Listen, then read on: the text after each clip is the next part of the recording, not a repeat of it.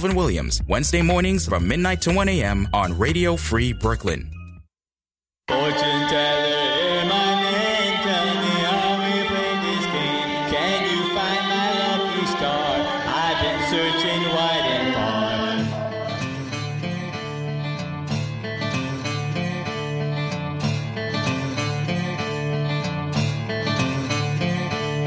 Fortune teller, hear my name, tell me how we play this game. Can you find my lucky star? I've been searching wide and far, hand in hand between the lines. What is it that you divine? A fortune teller, keep me sane, going on the road again, wandering to survive. I've been roaming all my life to find a place where I belong, hoping they would hear my song. Fortune teller, tell me why I can hear the people cry quietly within their hearts, silent as they play the part.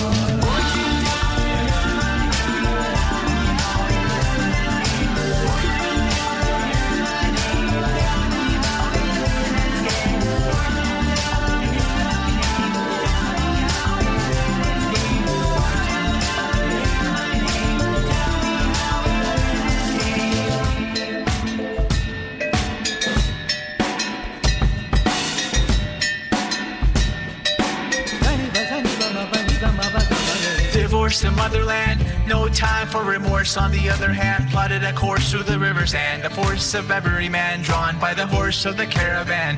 No support for the vagabond, breaking the fragile bond of our cultural legacy. We land upon a new identity, enemies battle on, from Babylon to the castles of the Catalan. We turn our back upon our melodies, here at last, working as an outcast. They live off our toil, yet the people harass us. Problematic, there's no magic, misfortune, tell her it's tragic.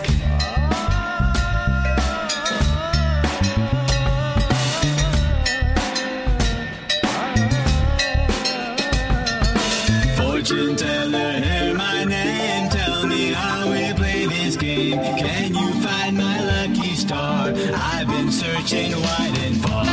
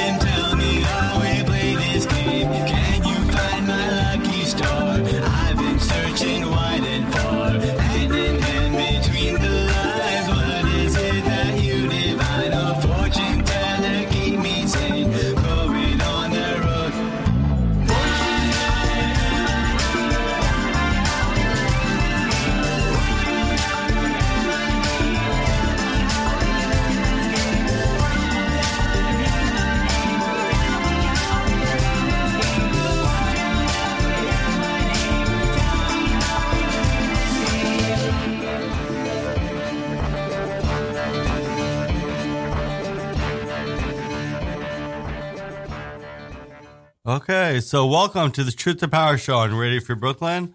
I'm your host, VJR Nathan. And today with us is Anthony J. Piccone, an award-winning playwright and producer based in New York City. His full-length drama therapy session with myself premiered in January 2019 at the Hudson Guild Theater before transferring in May to the Crane Theater for an extended run of monthly performances. Additionally, his eclectic canon of one acts have previously been presented at NYC at the New York Winterfest, Planet Connections Theater Festivity, Midtown International Theater Festival, and Manhattan Repertoire Theater, as well as regional venues. So welcome, Anthony. Thank you. Thank you for having me. So let me just move the mic a little bit down. Yeah. And then, good. The joys of being a short guy. So why don't we start off a little bit with, how the evolution of a therapy session with myself and how that came to be and a little bit about yourself. Yeah.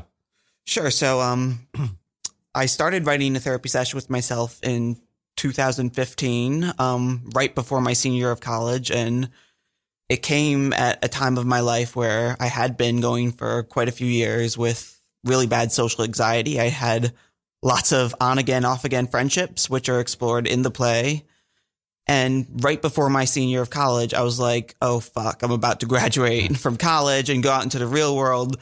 This was around the time I was really starting to take writing really seriously as my career in the future. And I was like, there's some stuff I could do to work on this. And so this play is about the moment in my life where I'm sort of thinking to myself, okay, can I overcome my social anxiety? Am I going to go out there and try and improve my social skills, try and overcome traumatic events that led me to why I was so particularly anxious at that time in my life? And it's based on lots of memories from my freshman year of high school to my last year of college.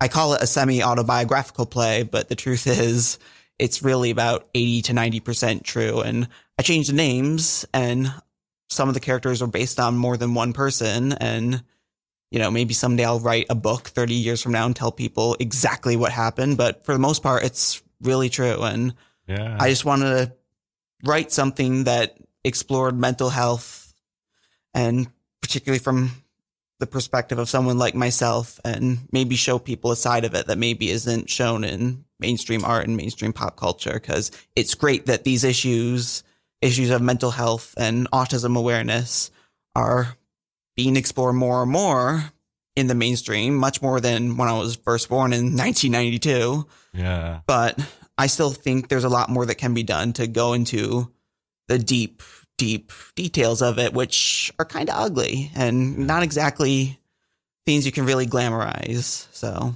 you were influenced by avant-garde theater, I understand, or how was that? Elements of it. When I was in college, I took experimental theater classes. I took regular playwriting and script writing classes, obviously, too. But my theater program, I went to Eastern Connecticut State University, and the classes I took there, the professors there were really into like experimental, absurdist type theater. I remember during my second to last year of college, I took an experimental theater class, and I was a dramaturge. Dramaturge is like an editor / research assistant for anyone listening who doesn't know. And on some scripts for a few productions we did through that class. And as I was like editing these scripts and analyzing them and then watching actors perform them on stage, I was thinking to myself, wow, like theater can be like a back and forth in terms of dialogue. And don't get me wrong, a lot of my plays do have that, and especially this play, which is literally a back and forth between a character and his subconscious.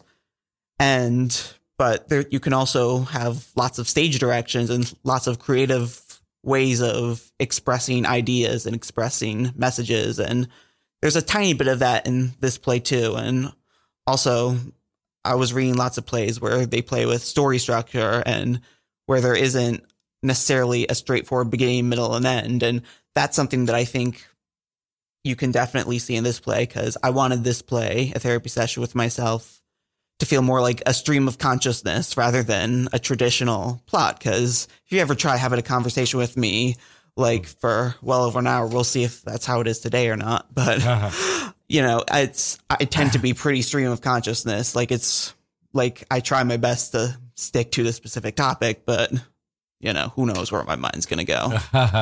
That's great. That's great.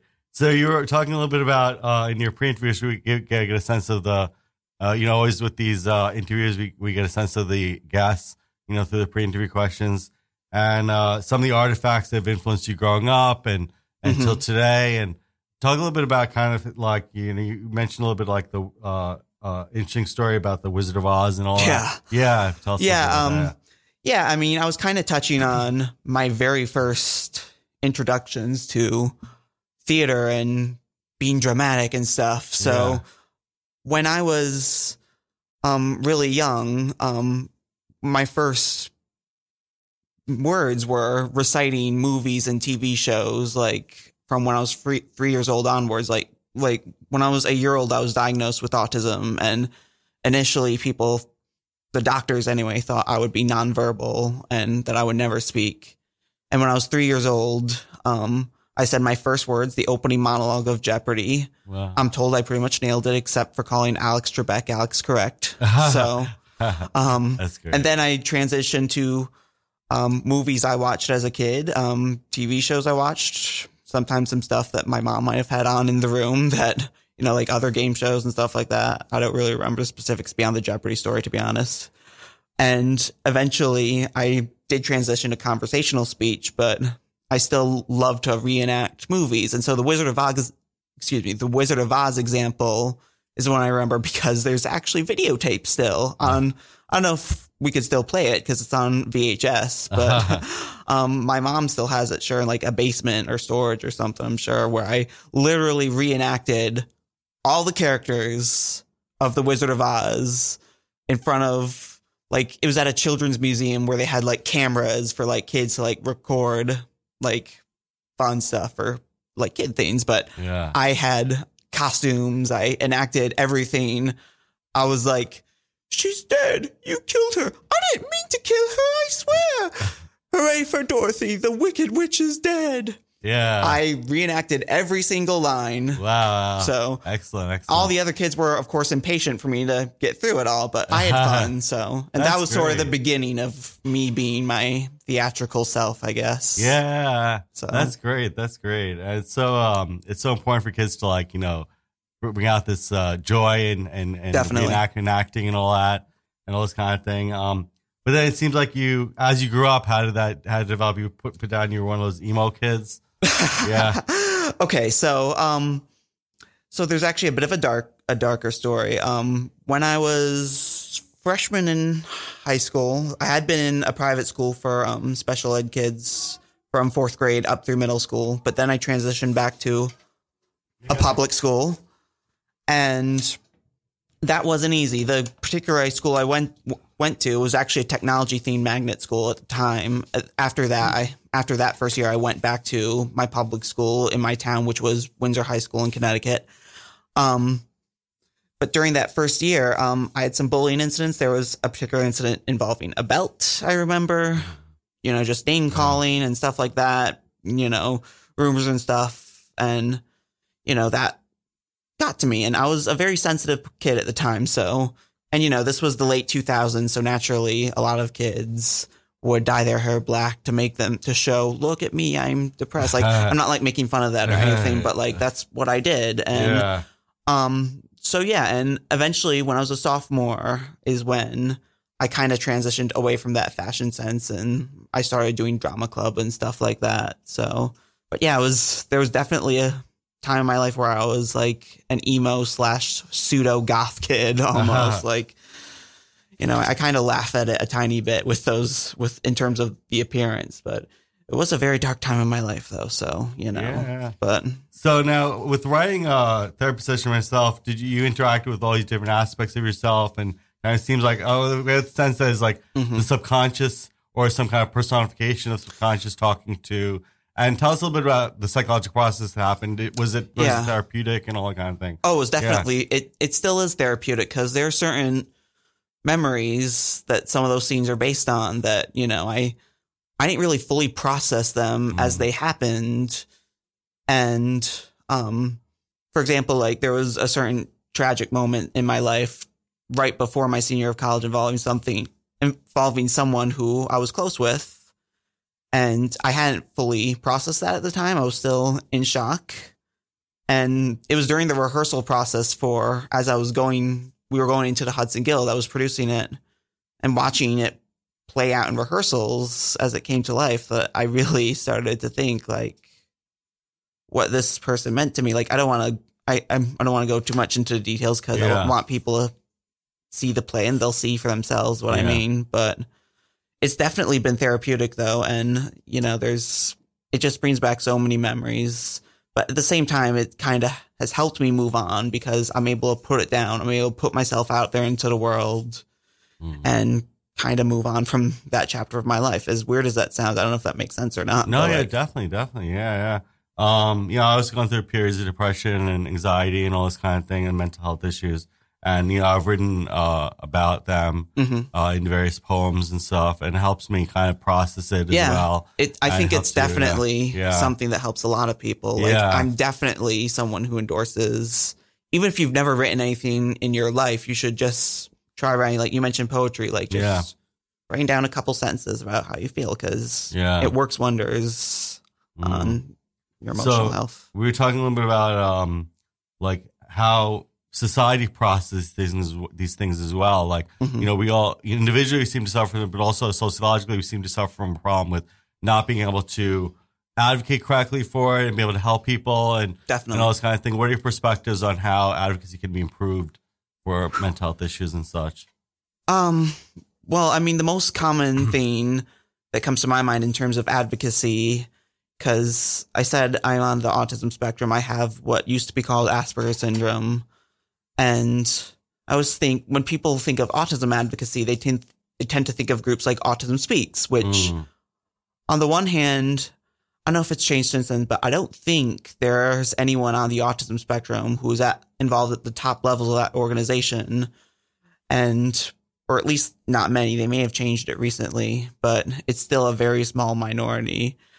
And I don't see very many examples of people who frankly are succeeding like as high functioning adults on the autism spectrum, let alone succeeding in the fields that they are most passionate about. So, it's nice to see people who are able to hold a job, who are able to live independently and things like that. But I feel like a lot of us, anyone who has met someone on the autism spectrum knows that it's a spectrum. So there are some people who it might affect in some ways, but there are other people who maybe are affected by it in terms of their communication and such, but are also living perfectly healthy lives. And I would like to see examples that really defy the stereotypes surrounding autism, because I still feel like there are lots of people who think being autistic is the same as being, frankly, unintelligent. Like, I think that's still a very common perception out there. In the opening monologue of the play, there's a portion where the character talks about how people still use it as a word that's intended to be insulting. And, I think a lot has changed again since the 90s when I was diagnosed, but I still think there's a lot of work that needs to be done. And so that's one of the things that I hope maybe a conversation will start with this play, or at least be fueled with this play. I think people are starting it already, but I think, again, there's a lot more that needs to be done. Yeah, it's so great that you're bringing awareness, that you're kind of advocating as well through the play for people to reflect on their own opinions. I know a lot of times, at a certain point in time, Rain Man was the only thing that people knew, or at least back in the 80s or whatever. Yeah. Rain Man was one of the most prevalent examples in pop culture of someone with autism. Right. And then later on, we started getting more and more representation. And, I think there was, I remember hearing, I didn't actually see it, but I remember hearing about a TV show or a movie about a doctor. Suppose you had. I forget. Yeah. I forgot the example, but because I think it aired around the time I moved to New York, and I was without basic television for a while, and Netflix and not much else. So unfortunately, The Good Doctor was it called? The Good Doctor. That's right. I heard great things about it. So that's one example, I think, of someone who's on the spectrum and who does really well in life. But I definitely do think there's positive change, but we need a lot more. So and also we think about one of the themes of the show has to do with the person's political, and how being true to ourselves, how finding our truth and letting that empower ourselves and our communities. People listening to the show know that we try to explore that, and how we can kind of ripple effect out there and have effects on others. And if you give us a little bit of your perspective on that phrase and how that what that means to you. What does the personal political mean to me? Yeah.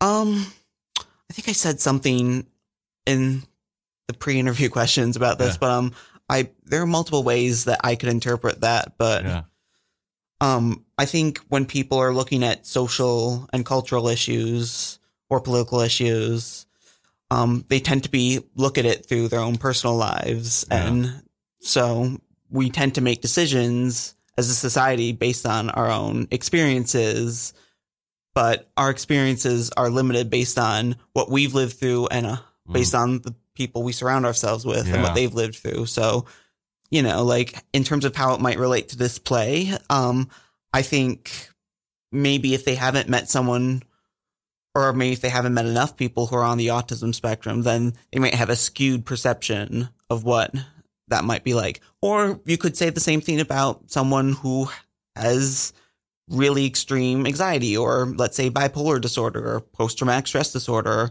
all sorts of mental illnesses that are out there. So like, that's the way I interpret it. I hope I don't know if that answers your question. No, yeah. I mean, it's good to like always remind people that, you know, of their biases and how absolutely, and being aware of them, and also how by continuing to explore and expose yourself to different perspectives and different communities, that you'll be able to be more informed about what your personal truth is. So you'll be able to have genuine interactions with people who are of different backgrounds and different communities. And that integration, that communication helps our perspectives on philosophies and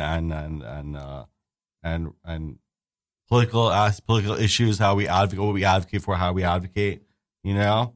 Yeah. And like, in terms of it being a political issue, like I know lots of politicians, I shouldn't say no, I've seen lots of politicians who talk about the opioid crisis, for example.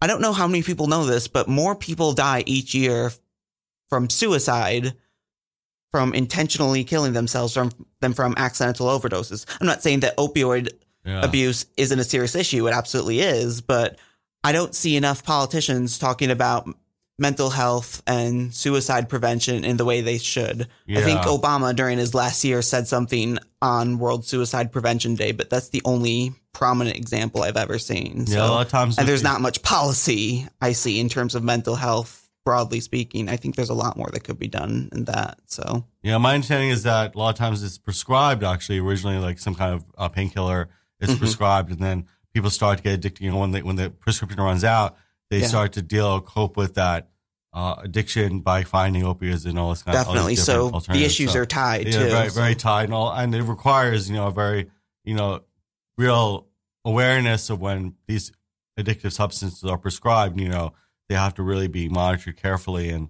I mean, like my own thinking on prescription medication has evolved over time. I do think prescription medications, I myself am on prescription medications for anxiety. I think they can help, but I think educating people on the dangers of it and being responsible about it, I think is definitely important. So, So, as far as like, a little bit more about a creative life, and you mentioned a couple in your bio, it says about different things you've done in addition to therapy session myself. It was saying, you've worked on, you've been a poet, you've been all this kind of thing. Tell us a little bit about other things you've been working on, or just your writing life in general. How does that? Well, let's see. Where do I begin with that one? Well, I mean, I'm pretty sure the first thing I ever wrote in my life was like some really bad Star Wars fan fiction when I was 7, but I'm not sure how much that relates to what I'm writing today. Yeah. But, when I was a teenager, I remember writing short stories and poetry that was very dark at the time. Not necessarily my best work at the time, I'll admit, but it was also therapeutic. So that was, I guess you could say, the beginning of that. Yeah. And then when I was in high school, I transitioned to theater initially as an actor. And so when I was a senior in high school, I remember getting an assignment to write your own short play. I never considered playwriting seriously before. I think it was a short play called Text Messages that was written entirely in like abbreviated lingo. Oh, nice. But then when I was a freshman in college, before I ever took a playwriting class, I wrote a short play that was like almost like a one-person show, but with flashbacks inserted in it. And one of the flashbacks was like similar to the subconscious sort of thing that you saw in therapy session with myself. So it was like the beginning of that almost. although I still wasn't taking in playwriting seriously. I was a theater major already by then, but I was more into like acting and to a lesser extent directing. But then I actually changed to being an English major briefly. And then I think I was a communications major for a week during that same semester before eventually going back to being a theater major. But during that semester, I took a playwriting class and I enjoyed it so much. And I was thinking maybe this is something I could do seriously. And I eventually figured out how to put up my own work because it's very hard unless you have an agent. Yeah. People always say that in order to get unless you have an agent, it's hard to get produced by like a major off-Broadway or regional theater company.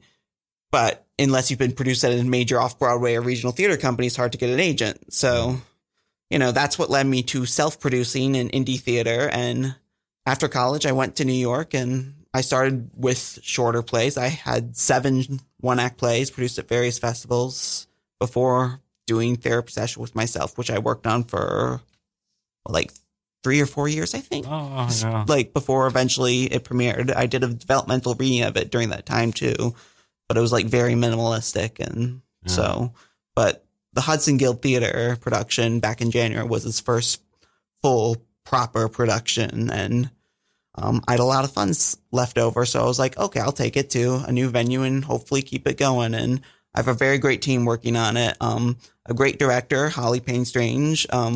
Lots of great actors who are working on it, who have worked on other short plays before, and including one who I even went to college with in Connecticut, who's now living in New York. So, it's just like I talked before about social anxiety and how it was hard for me to make friends. I'd like to think that I'm getting better in terms of my social anxiety now because of my work in theater and with writing, and the fact that I seem to have so many people want to keep working with me in the first place, I like to think is a sign of that. So I'll let them speak for themselves on what it's like working with me. But I hope that they would say they enjoy working with me. So yeah, I was going to ask about collaboration and collaborative efforts and how you're able to navigate. This is a play, Therapy Session with Myself, is something that's very personal to you and very intimate with your own biography. Yeah. So I imagine like, well, at least in my experience in theater, sometimes, it requires a lot of skill to be able to navigate, different perspectives and how they want to, the visions and all artistic visions and especially given that this person is portraying like a version of yourself. Yeah. Like how are you able to navigate those conversations and such? To be honest, sometimes it feels surreal to feel like these memories come out. Like, I feel like, or at least it did, like, I feel like at this point, it's becoming easier for me to view it more objectively as like any other story. It's like its own thing. Yeah. But like at first, I feel like it was much harder when I was actually writing the thing than it was seeing it presented by actors. Because once you see it presented by actors, I feel like it sort of becomes its own thing. Yeah. This distinguishable from anything else. But as I was writing it, that was really the hard time because I went through multiple rewrites. The first draft was 77 scenes long. They were very short scenes, but like I kept reordering the scenes. I took some scenes out. I think I added a few scenes and I was like, okay, how do I want to word this? How do I want to word that? How will I not come off like, I don't know, like a total asshole in this certain scene during this particular moment in my life? Like, you know what I mean? So like, it was really the creative process more than anything else. I think it was probably like, as I said, like there were some moments that I still had to process from my life as I was seeing it come to life on stage or in the rehearsal process. But relative to the writing process, that was actually the easy part, I felt. So, yeah. So, as far as like different kinds of theater and such, what else are you seeing? Or is there any thing that is coming up for you that you like to that you've seen in the past that influenced you? Shows that I've seen in the past? Yeah. I know this was a while ago, but I remember going to see The Curious Incident of the Dog in the Nighttime when that was on Broadway. That's what too. And, I loved that play. I think it was flawed in its portrayal of autism, but it was still a wonderful play. And I love that it raised awareness. I love that there was an actor on the spectrum who was playing it, I think, for one of the runs. And Simon Stevens in general, I'm a big fan of his work. I was in another one of his plays in college as an actor. So, I love, and that play I was in, which was about the terrorist bombings in London in 2005, it was all monologues, and it could be up for interpretation. So it could be, those monologues could be one actor. They could also be multiple actors. Like, you'd have to see the script itself to see what I mean. But so, I think if you read a lot of my current scripts, like, they're very monologue heavy. There's like a shitload of monologues that are probably some of the best moments in this play, more than any of the dialogue driven moments.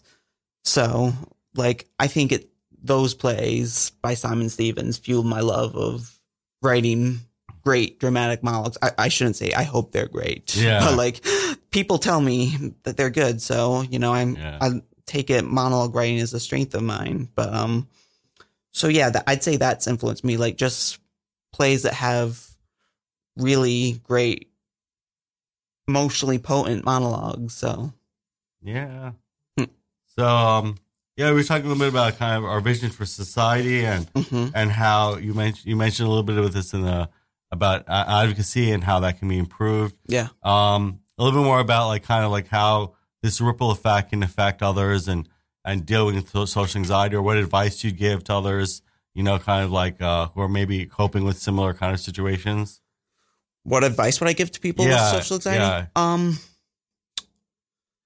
I mean, I know this is kind of cliche, this is kind of the point in the play, but just try going out there and just try stepping out of your comfort zone. Do an extracurricular activity that maybe you never would have thought to do otherwise. The example that pops to my mind is when I was a senior in college, I started doing volunteer work in the community near my college campus. I volunteered at after school programs. I volunteered at a senior home, at a homeless shelter, at a soup kitchen. The soup kitchen moment is actually one of the scenes in the play. And so, that was during that time where I was I should try doing things to branch out, to meet new people, to improve my social skills. So I guess maybe just instead of just being in your apartment watching Netflix all day, maybe try seeing what else is out there. And, I imagine a lot of people listening to this are in New York, and I was in Willimantic, Connecticut at the time where I did that volunteer work. So, if I can do it in the eastern part of Connecticut, then there's a lot more you can do, I imagine, in New York City. I know for a fact that's true. You can go on a meetup group, for example, and see based on your own interests, or maybe something you've never tried before, seeing what you could try. And so I could go on more and more, but that's what I would recommend. Me step out there, try a new activity.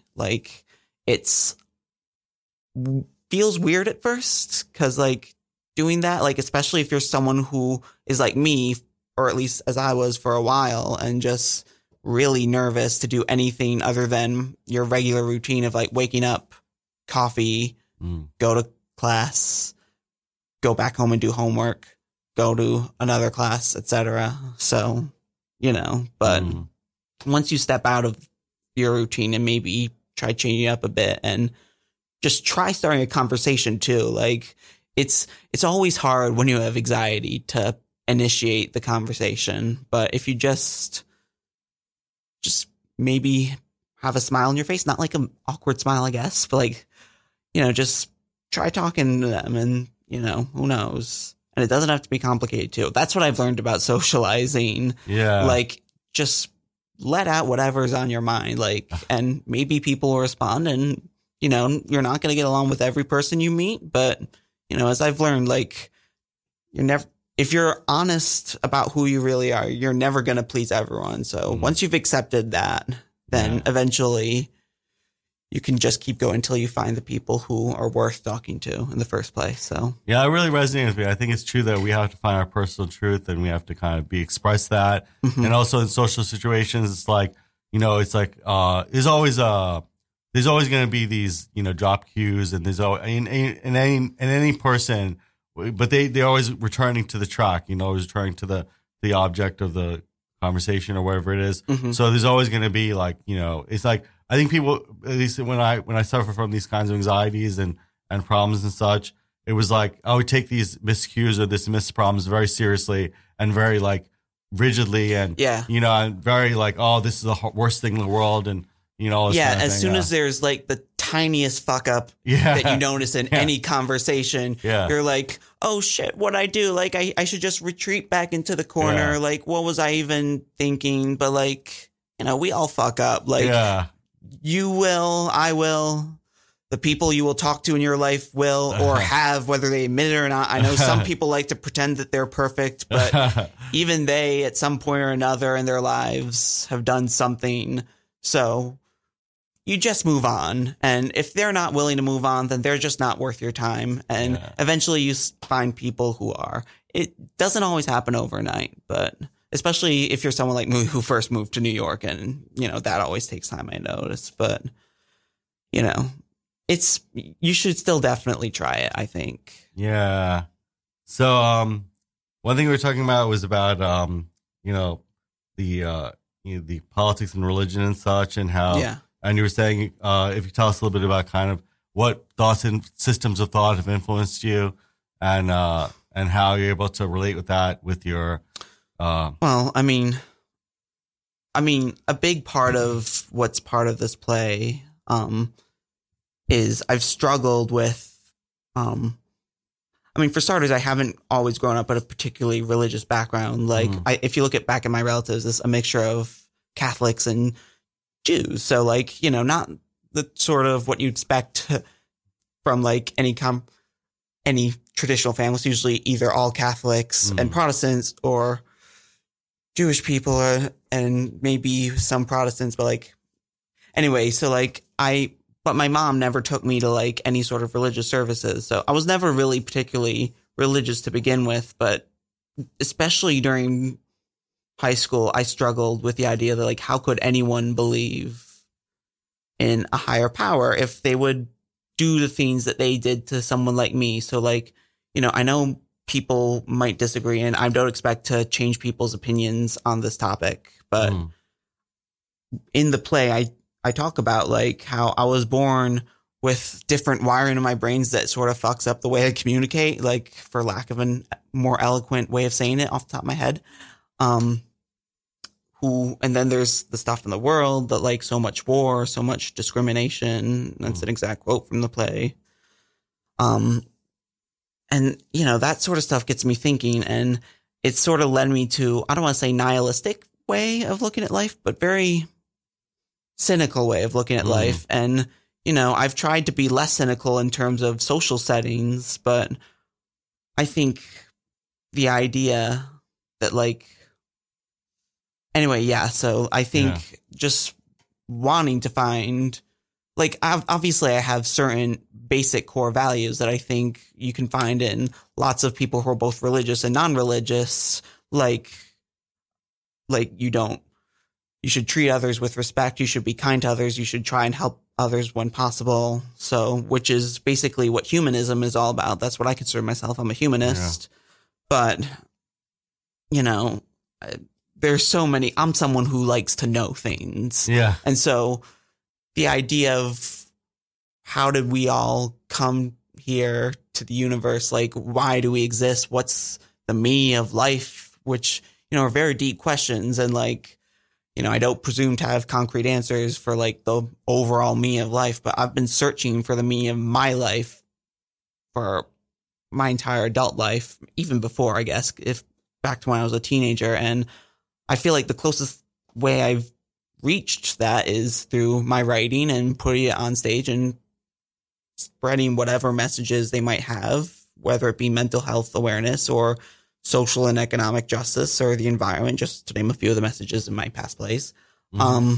So, but I still question like the me of life, like when I'm gone, like what will have all meant, like what will my time on this earth have meant? And I think that's something that every rational person has thought about at one point or another. But, that's something I think about like pretty much 24/7. It's always in the back of my head. So yeah, you're mentioning about documentaries being a big influence on you. What kind of watching? Definitely. So what were some of the documentaries you watched or experienced that were very influential? I mean, I watched a documentary. I think it was like the BBC or something, actually, believe it or not. And it was about, it was actually from the perspective of people who work at the National Suicide Prevention Lifeline. Or I forget what, I'm messing up the exact term, but people who work there and who are talking to people who are like in very desperate situations on the phone. And, like before I started going back to therapy and eventually myself, like I called up like NYC the phone line for there a few times when I was feeling down in my life during certain occasions. And I was inspired to go find that documentary because I was curious to know what it was like to be on the other side of it. And, it's just very heavy because you think about, on the one hand, it's, I don't want to say encouraging, but it does remind you that you're not alone because other people are going out there. But at the same time, there's also, you're not alone. And that's very depressing too.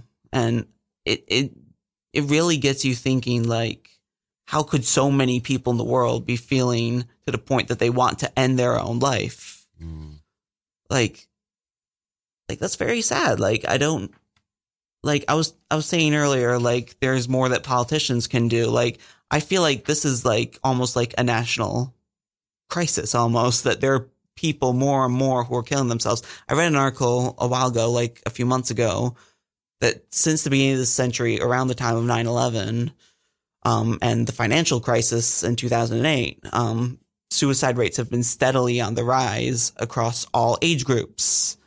So I just think like there's people are already talking about this. Like whenever like a beloved celebrity like Robin Williams or Anthony Bourdain passes away, people are like, we need to raise more for suicide prevention. Like shows like 13 Reasons Why have done that to some extent too. But like, I think there's a lot more that shows like that and the mainstream media isn't really doing to address this topic, because clearly it's still a very big problem despite how many times people bring it up. And I feel like that's why I say there's more that needs to be done, because I feel like people either don't know or don't want to know what it's really like to live in those moments. And I brought up that documentary because I feel like that does it gives a really raw, honest picture of what it's like to be in that moment when you're either are that person or are hearing that person. Because, people who are suicidal, like it affects the people obviously who are suicidal, but it also affects their loved ones. So, and people can, if you're someone, if you've never been suicidal in your life, like then chances are, someone who has. So, people should definitely, continue to work on, their empathy and, continue to show and, Absolutely. advocate for lines like that and advocate, because there's always, we all go through these, people think of the spectrum of mental health, that we all go through these times and periods where we're either depressed or sad or whatever it is. Oh, yeah. And variations on that. And it's just, and to kind of segment the population who are going through extreme crisis as being like mentally ill as opposed to the mentally healthy. And the amount of extreme crisis, extreme examples has been rising. Like, obviously, I'm pretty sure everyone, like, I'd be curious to know who has never been even mildly depressed in their life. I would love to talk to that person to see, like, how do they make it through life without feeling that? But like everyone, I assume, has had at least mild depression in their life. But the fact that so many people could be severely depressed before, it just gets you thinking, or at least it should. Like it gets us thinking, but I'm wondering, are there enough people who are seriously thinking about this? Like, so I think we're making progress. But I can't emphasize enough, like, how much more we can do to spread and go really deep. Yeah. So, and that's what I try to do, like, because with this play, to bring it back to that, because I felt like the best way was with my own perspective on it, and to maybe piece together it and see, like, okay, maybe this is what this person has lived with. Like, maybe this isn't how everyone has lived with it. Of course, no one person represents everyone, but it might give you an example of how you're feeling and what your thought process is like. So, yeah, it seems to me that people have internalized certain systems of thought and certain perspectives that are just naturally from media and all these kinds of things, all these different, even conversations and different ways in which people express their ideology or systems of belief. Mm-hmm. And they internalize other people's, systems that don't work for them. Right. And then they end up kind of being mercy of, systems of thought or perspectives that are not organic to their process, Right. So we end up kind of like making ourselves victim of processes that are just not healthy, or Definitely. thought systems that are not healthy. Definitely. So just being awareness, I think being awareness, one of the major things I advocate for is the meditative path, and kind of bringing awareness of our own systems and how these different thought systems can interact within ourselves, and what implicit systems we have in place based on what we're watching or what we're seeing or who we're interacting with. We're talking a little bit about bias and implicit bias and all these kinds of things, in which these systems work within ourselves and govern the way we see the world, Right. Yeah. So people can check out a therapy session with myself. It premieres, or the new iteration at Crane Theater premieres this weekend, right? The first performance is May 18th at 18th, 2 p.m. We're selling relatively quickly for the opening performance, I'll add. So you can go now to atswm.brownpapertickets.com if you like to buy tickets. We have more performances up to November, on the third Saturday of every month at 2 p.m. And hopefully, if we do well, we'll add some performances for 2020 too. So, Great. And people also, in case they catch that, brownpapertickets.com, they can also look you up on your website, AnthonyJPiccone.com, I believe, right? Anthony J. Piccioni. Piccioni, yeah. Sorry. It's fine. Everyone gets it wrong, so it's all good. Piccione. That's me. So Anthony Piccone, Piccioni. So yeah. So as we start to wind down, let me just give a few shout outs for Ready for Brooklyn. Ready for Brooklyn is a 501c3 nonprofit organization whose mission is to provide a free and open platform to our community and promote media literacy, education, and free expression. We rely primarily on donations from listeners like you. So to help support our mission, we invite you to make a one-time donation or monthly pledge at readyforbrooklyn.org/donate. Every cent helps us continue to stay on air. So please support independent community media by pledging whatever you can afford.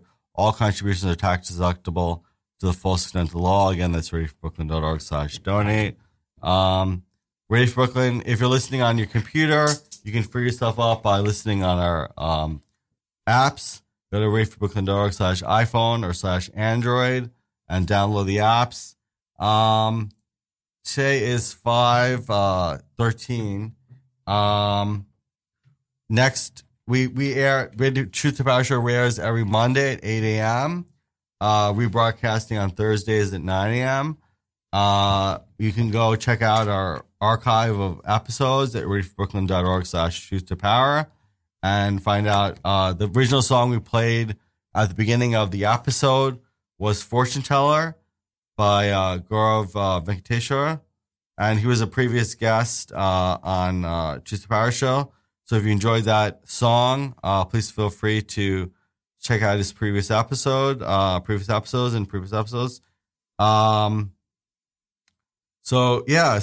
we'll go through some final thoughts before we play our exit song. So what else is coming up for you, Anthony, that maybe you want to talk about or plug or anything? Or well, right now I'm kind of looking at this as like it's 2019, so it's the end of a decade. I started theater in 2008, so I've been in theater for about a decade. I'm kind of reflecting on therapy session with myself as like the cumulative point of that. But I'm also looking forward to some next projects that I'm currently writing, including some one-acts. I'm writing a one-act right now that deals with the health insurance industry and the cost of affording healthcare, which is a big, important issue, I feel like. And also about drug addiction. I'm writing a one-act musical, actually, that I'm collaborating with a musician on. And hopefully both of those will premiere sometime in 2020. And also I'm writing a new full-length play. And I do not want to talk too much about the details yet, because I'm still writing all of those, especially the full-length is only halfway done about. But, you know, I'm very excited to be hopefully doing this for a very long time, presenting my work as a writer. And, you know, I think I'll be happy as long as I can keep doing that. So. Yeah, great. Thanks so much. Thank you so much for having me. Yeah, we still have a few more minutes, but before I play the exit song, so it's always like difficult with these shows. I feel like the conversation naturally kind of ebbs and flows and all this kind of thing. Yeah. Yeah. So what else is coming up for you as far as like one of the questions was about. If you have everything you want in your life, what would it look like? How would you feel? Yeah. How would you act? What would it be? Maybe that might be a good thing to. Yeah, I was